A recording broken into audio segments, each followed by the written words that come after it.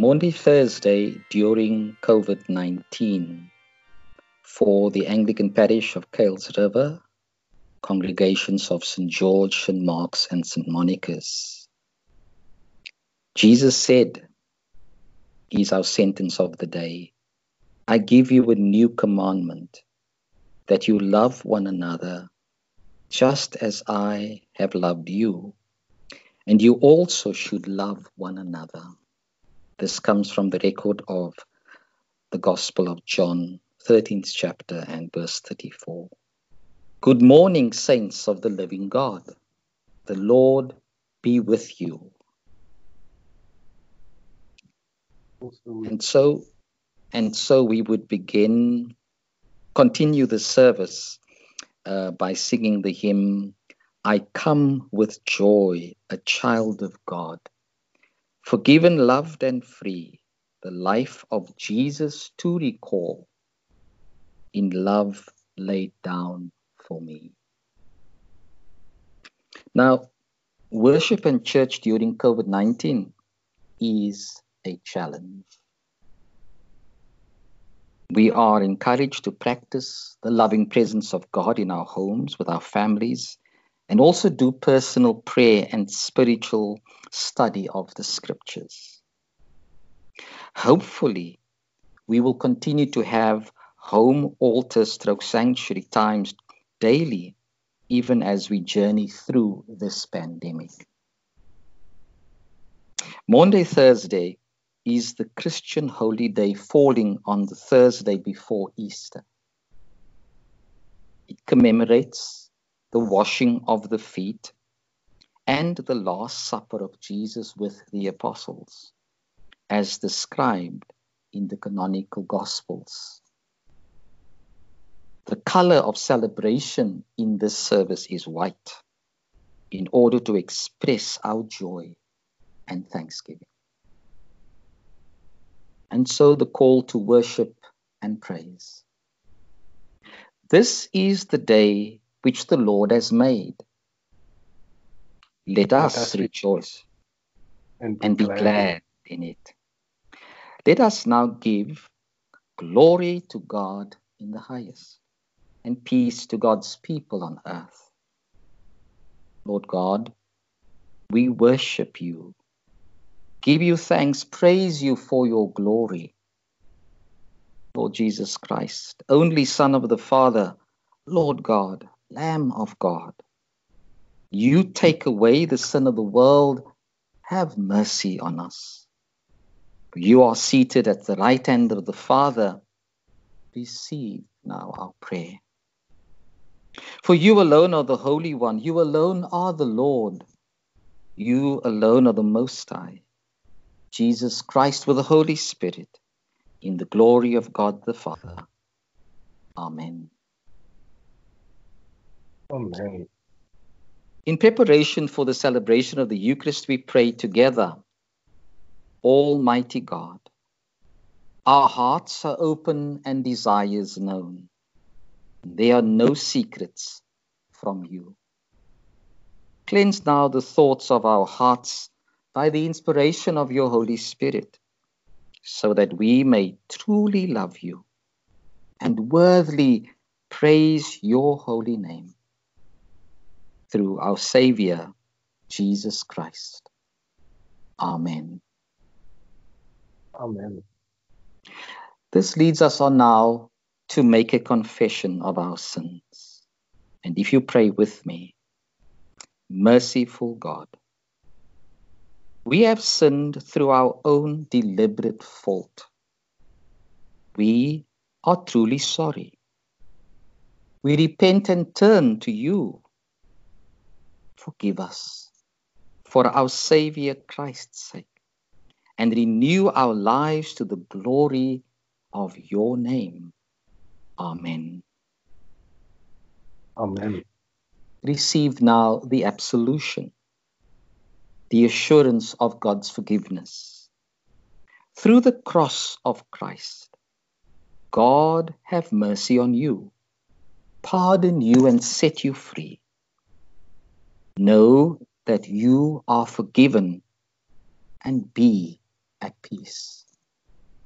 God strengthen you in all goodness and keep you in life eternal. Amen. Amen. The collect for the day and for this service, we pray together. God, our Father, your Son revealed his love by giving us this supper to celebrate the new and eternal sacrifice. May he nourish us by his presence and unite us in his love, who is alive and reigns with you and the Holy Spirit, one God, now and forever. Amen. That leads us into the reading of the Gospel, which is according to John from the 13th chapter. And I trust that you will go and read all the verses that have been laid down there. Just to capture some of the poignant points of this Gospel is that the writer describes it as being the day before the Passover festival, which was a very important day for the Jewish people, and they were able to relive the Exodus experience and the movement towards the mount where God gave them and established with them a covenant. It also says that Jesus loved his disciples and loved all, and God's love is love that lasts forever. The words, the very end, is very interesting because with God there is no end, for he is the end. And so Jesus shared this meal with his disciples, and at some point during the meal, he stood up from the table and then took off his outer garment, tying around his waist a towel. Then he poured some water into a basin, and he began to wash the disciples' feet and dry them with a towel. Now, as always, Simon Peter's got the loud mouth. And he asks the question, "Are you really going to wash my feet, Lord?" Jesus said to him, "You do not understand now, but you will later." And so Jesus goes on to tell them that the way in which they refer to him as teacher and Lord, if that is really what they're calling him, that's how they see him, that's how they relate to him, then what he does, they are called to do. And so by washing the feet of the disciples, Jesus was emphasizing what he said in the Gospel of Mark. I've come not to be served, but to serve and to give my life as a ransom for many. And so Jesus calls us into a servant ministry. Then you should wash one another's feet. So that's an important call to a community. Jesus also set an example. We all look for role models, and so that you will do just what I have done. And that's the challenge we have. Do what Jesus has done, possibly in the unique way God has enabled us to be formed in our lives, that we may be a vessel through which it exemplifies what he has done and who he is. And then he goes on to make this astounding statement. Now that you know this truth, how happy you will be if you put it into practice. So there's also another kind of a beatitude Blessed are those who put into practice the truth that Jesus taught them in the washing of the feet. If they practice that, they are blessed. So people look for happiness. How do we find it? Jesus says, knowing this truth of servanthood and to practice it. And then he addresses them, my children, and tells them that he is no longer going to be with them in the way that they have experienced him. And again, talks about his death. But this is what is important in the celebration of tonight. As I loved you, so you must love one another. The washing of the feet is the ritual which emphasizes how much love we have for one another. But it goes beyond the washing bowl and towel. It goes into deeper things. So, my sisters and brothers, this is the gospel of Christ. Praise to Christ, our Lord. It's interesting that in the Anglican tradition, or even in modern Christianity, the Last Supper and the washing of the feet is like amalgamated into one liturgy. Because I believe, like in the past, it was you had the Last Supper Mass, and then you strip the altar, and then a separate thing is to have the washing of the feet. That was the old tradition. I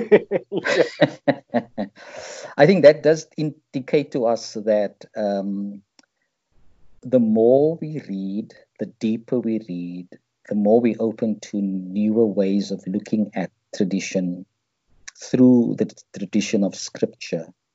New developments happen in our theological thinking and in our liturgical and sacramental practices.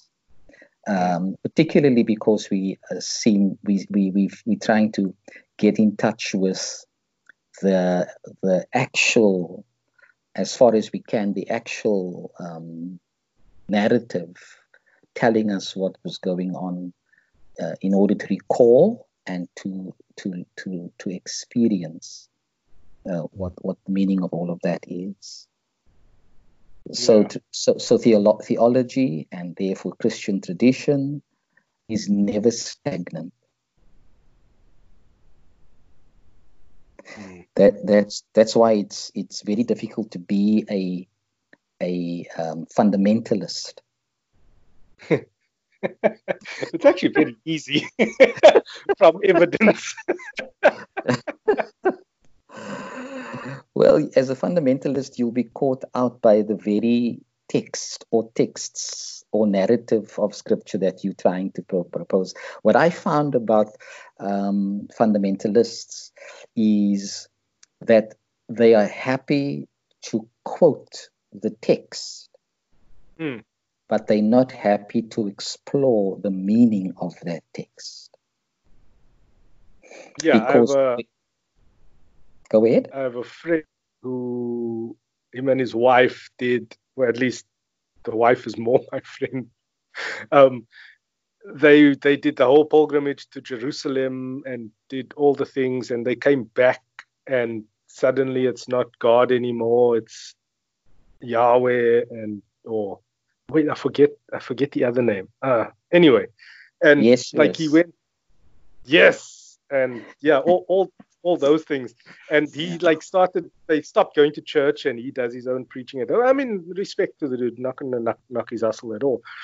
But I keep asking them, I was like, what if you didn't stop where you thought your exploration into this faith stops?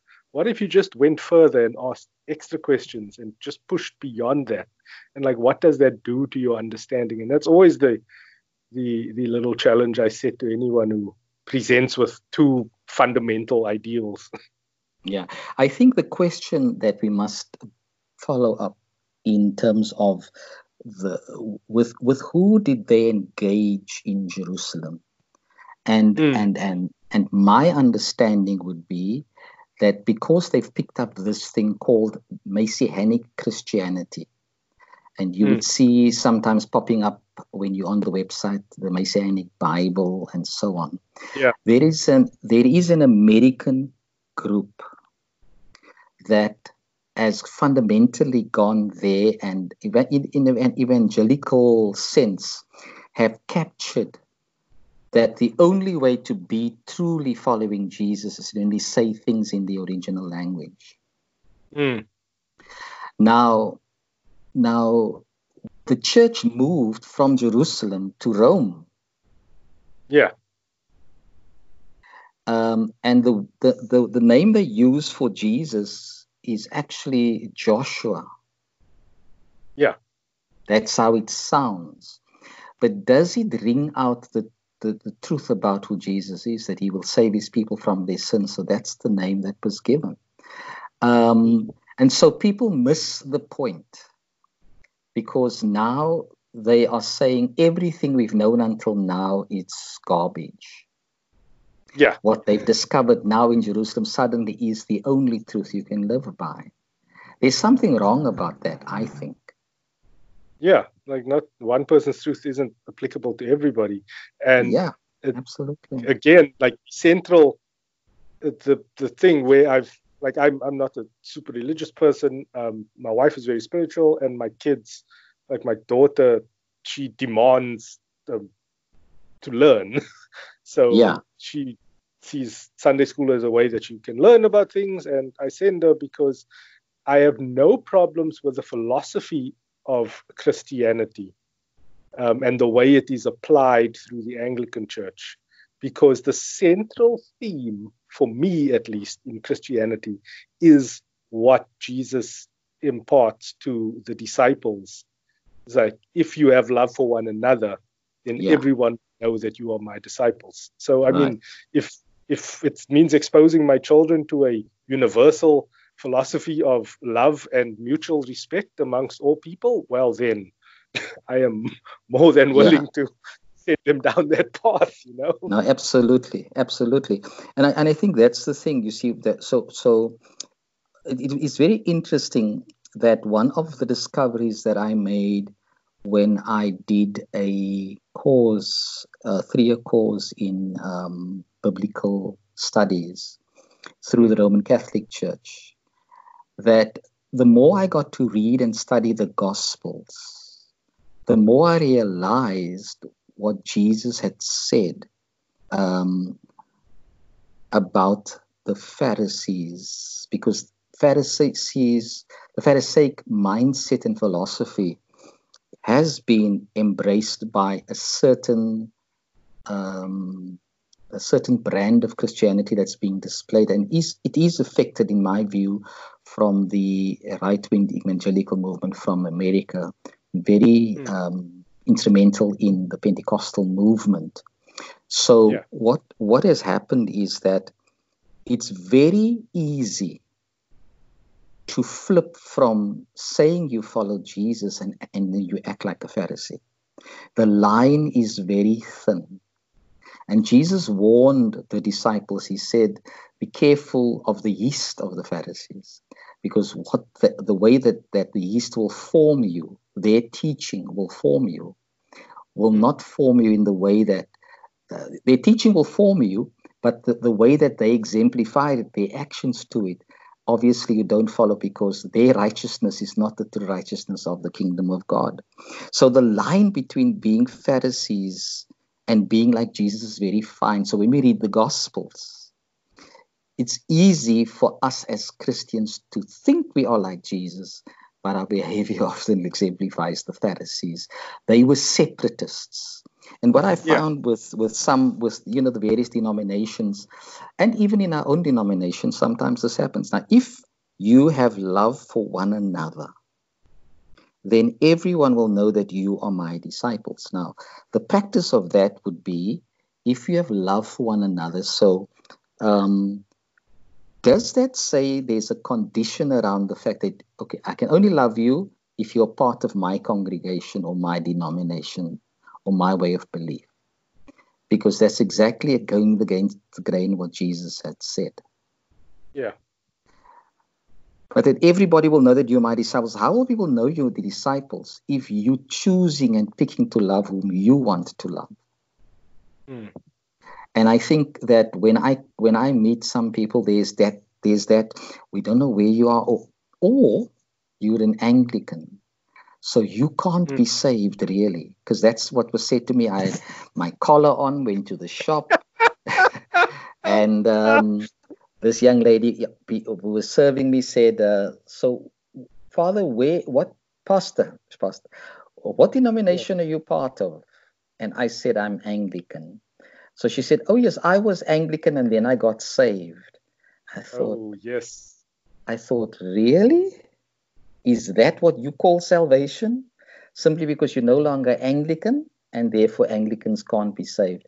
Where do they pick up that garbage from? I don't know, but I'm laughing so hard because there are two very special, treasured memories that I have with that sect of society. The one I was still in high school, and there was a church that had just moved into the Kuils River area, and a couple of my friends were part of it, and it was a cool thing to go there on a Friday evening for the youth.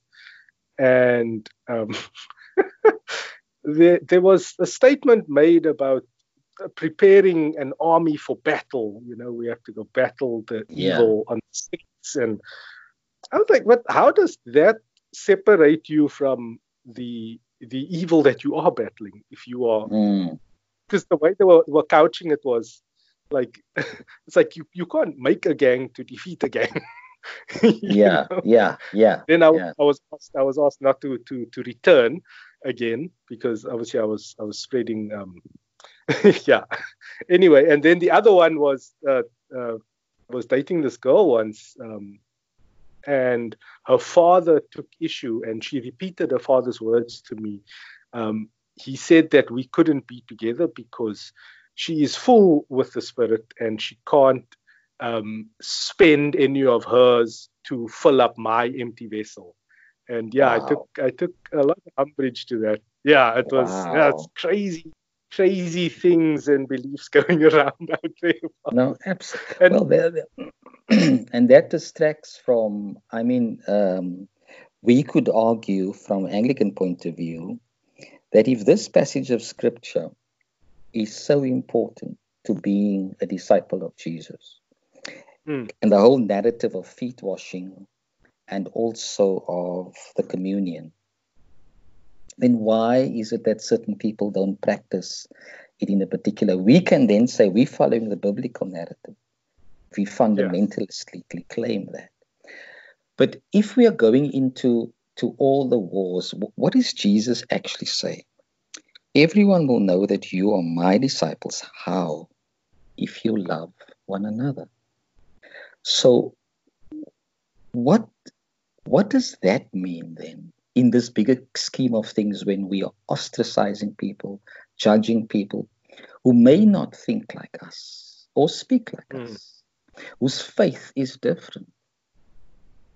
Does that mean we can't love them? But if Jesus says that then everyone will know you are my disciples, why was it important that everyone will know that you are my disciples? So that through you, they are able to discover who I am. But that's what Gandhi said when he was here in South Africa, and they put him out of the cathedral church in Johannesburg. He said, I embrace the Jesus of the New Testament, but I can't embrace the Jesus that you seem to be exemplifying. Yeah. With striking words. And it attached itself very much to what Jesus is saying here. If we truly love, we will accept. And through that acceptance, we may win people for Jesus. But with all of the things that happens in the broader spectrum of Christianity, we probably need to wonder, are we following the gospel like Jesus?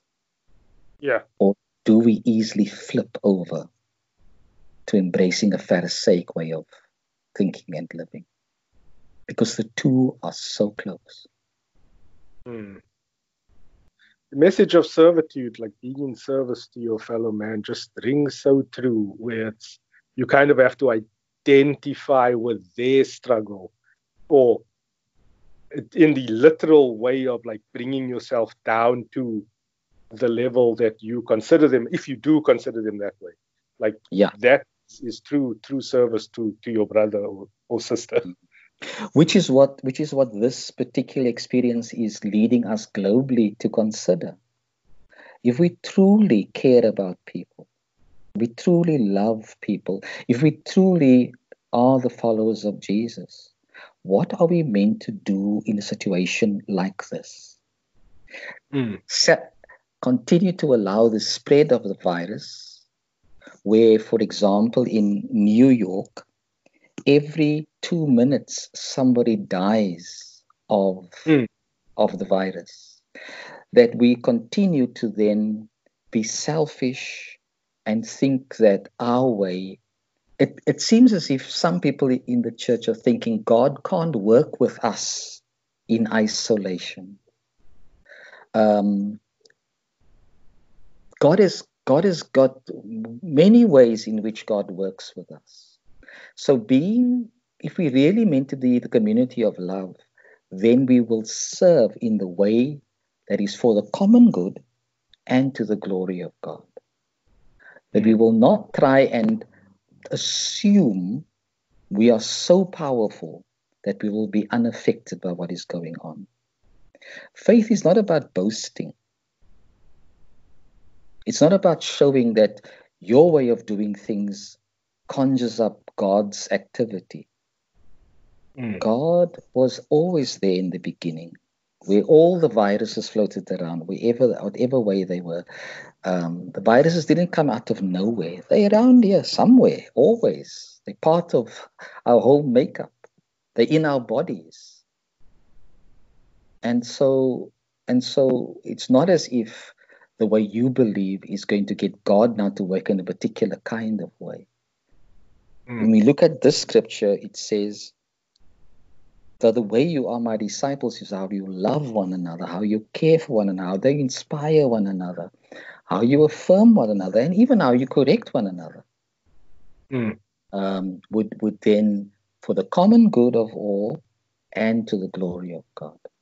I think when we are selfish, when we want to do things our way, when we reject what scientists say, then how is that being a disciple of Jesus? Because what's that song they said, where is the love? Yeah. Where is the love? Yeah, no, definitely. Yeah, it's just interesting if you go through Paul's account of the Last Supper. Yeah. Where we get the full words that we use in the Eucharist of this is my body that's shared for you, and do this in remembrance of me. It's interesting that he channels just that breaking of bread with Jesus, but throughout the first letter to the Corinthians, there isn't really that universal love theme that comes across at all, which is it's always been strange to me. Well, it is there in that particular passage you're referring to. When you do this, when you do the communion, when you come together. Now, remember, writing to the Corinthian church, there was very sad division in the church. There were complaints, which is normal to human society, but it wasn't very exemplary that the church was behaving in such a way. So Paul, given this understanding of what was going on, writes to them. So he writes about every aspect of what it means to be a community. And from the Acts of the Apostles, we have learned that one of the things that they did about being community was to break bread with one another. And so here is where the love is. When you do this, you proclaim the Lord's death until he comes again. So what is the Lord's death about?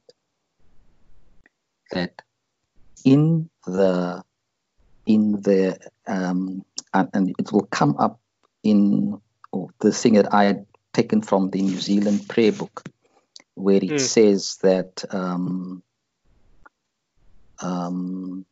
because of his love for us, Jesus went to the cross to die for us. And so his death exemplifies the love God has for all people. Again, John chapter 3:16. God so loved the world that he gave his only son. So those words, so when you hear about the death of our Lord, what does that conjure up there? Now you proclaim that death as God's love for the world. It may actually also have been in the hymn that I had read through earlier on. In love laid down for me, the life of Jesus to record, in love laid down for me. That was the death. And the church is called to proclaim that until Jesus returns. Now the question, of course, is just in the breaking of the bread moment that we do the proclamation, or is the proclamation ongoing? When we leave the table, how are we proclaiming the death of our Lord until he comes again? And it's not a matter just of quoting John 3:16, God so loved the world. Well, if you love one another, then everyone will know that you are following me. You are my disciples. So they all seem to bind together around the theme of in love laid down for all of us. Okay, that was a deep dig there, though. And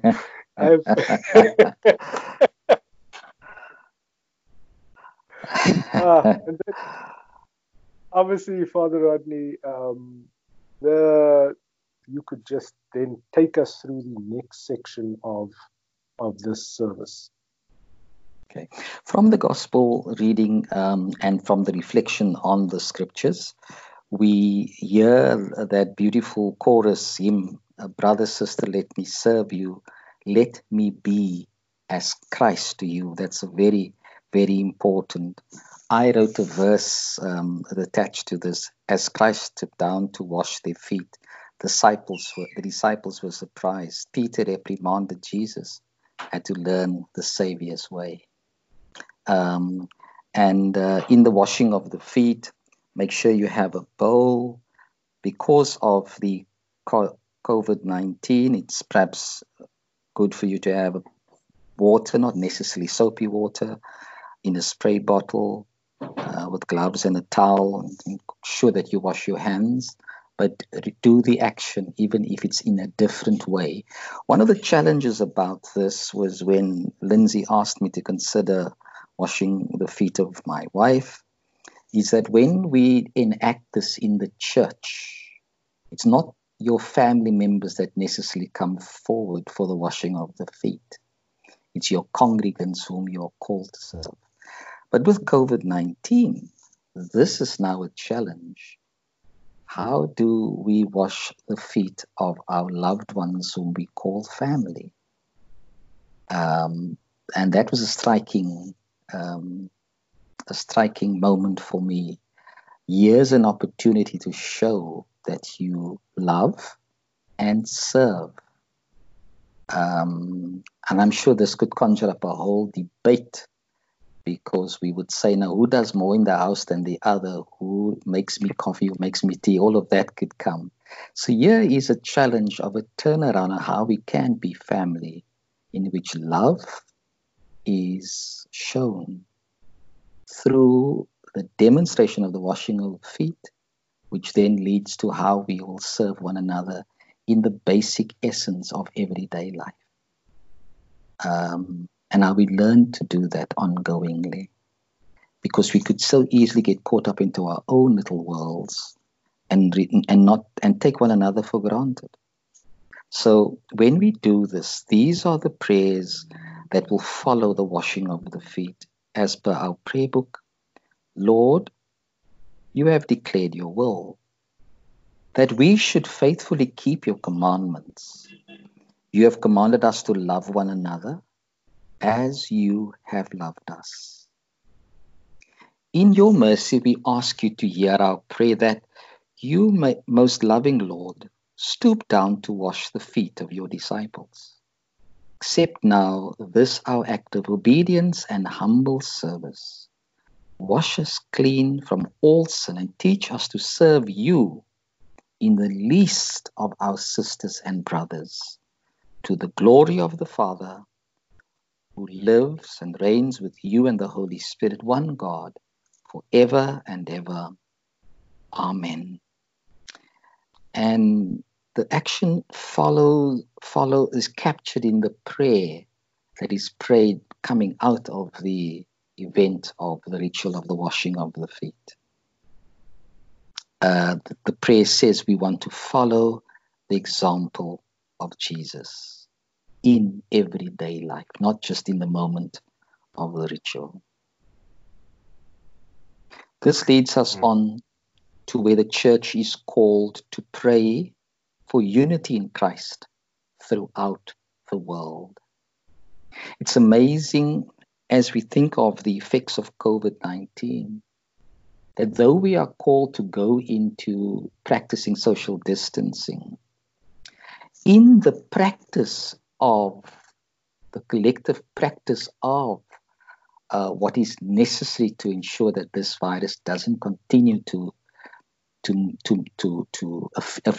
infect people, unity is an important thing. Unity in Christ, and that distance doesn't necessarily mean we cannot be united. So in this prayer for unity in Christ, we include homes and families, marriages, family relationships, the church. Here we recall Roman Catholics with Pope Francis, the Eastern Orthodox churches with their leaders, the churches that the Anglicans have covenant with. These are the United Reformed Church, the Presbyterian Church, and the Congregational Church, and the Methodist Church. We think also of churches with other traditions within the community. And then we are called to pray for unity in Christ in the Anglican Communion, as we remember the leader, Archbishop Dustin, in the Anglican Church of Southern Africa, with Archbishop Thabo, in the Diocese of False Bay with Bishop Margaret, in the parish of St. George and Mark's and St. Monica's, with the rector Rodney and the assistant priest Marlon, and the retired clergy who often so faithfully assist us. And we also included the peoples of other faiths. Jesus, in conclusion, it recaptures the words of Jesus. We receive the peace Jesus leaves with us, his peace that he gives to us. And so we pray for his sake that we are granted this unity, so much needed in this world, unity that brings forth peace that Jesus leaves with us and gives us. And so we remember in terms of unity and solidarity for all who have been infected, thanksgiving those that have recovered, and for solidarity with those who mourn the death of their loved ones, and also those that have died as a result of this illness and all other illnesses over this time. We think of the medical staff in solidarity with them, those in the labs trying to find a vaccine, for the people who are ensuring that the regulations are kept, the security forces, for others who work in essential services, who every day have to go out and be there for us. So we try to capture this solidarity with them as we pray the prayer in the time of COVID-19. Author of life, healer of the nations, grant us courage to face our trial, wisdom to find relief, faith to live responsibly, and grant us your salvation for Jesus Christ's sake. Amen. Amen. So, obviously, there is no great dismissal at the end of this service. No, there is actually. Once we've gone through the communion section, and I've put in there the celebration, because this is the two things of the service, is the washing of the feet and the institution of the Lord's Supper, which has been inaugurated as a sacred meal. And in the celebration of the Eucharist, Christ gathers, teaches, and nourishes the church. So for us as Anglicans, the Eucharist is central to the Christian spiritual life. So by invitation, Jesus says to us, whoever eats my flesh and drinks my blood has eternal life. I will raise them at the last day. My flesh is real food, my blood real drink. And whoever eats of my flesh and drinks my blood remains in me and I in them. And I encourage us to say this prayer of approach as we listen to this invitation by Jesus. Almighty and everlasting God, we approach the sacrament of your only begotten Son, our Lord Jesus Christ. Sick, we come to the physician of life. As unclean to the fountain of mercy, as blind to the light of eternal splendor, as needy to the Lord of heaven and earth, as naked to the King of glory. And then we respond with our coming towards receiving the sacrament with the Lord's Prayer, which I hope you will pray as families, and also words that will help us with spiritual communion. And for the sake of time, I'm just going to pray the one that says, "Come into my heart, Lord Jesus." Let us just savor on those words as if we're receiving both the body and blood of our Lord. Once we have received and the service concludes with the taking of the reserved sacrament, placed in a Garden of Gethsemane setting to encourage the vigil to happen. And people go after they've been in the church to this place for a time of silence and prayer, meditation, and just being with the Lord, allowing the Lord to be with each of us. It's a solemn procession. Once the sanctuary party gets back, the prayer books are opened as the sanctuary is being cleared, and we recite the whole of Psalm 22. That's the dramatic, as it were, conclusion or perhaps bridge built for us to enter into the Good Friday experience. And it starts with the words that Jesus would say on the cross, my God, why have you forsaken me?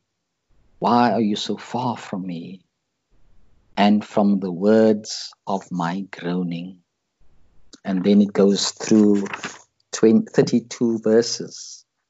The penultimate verse these are the words that would be said, "But he has saved my life for himself, and my posterity shall serve him."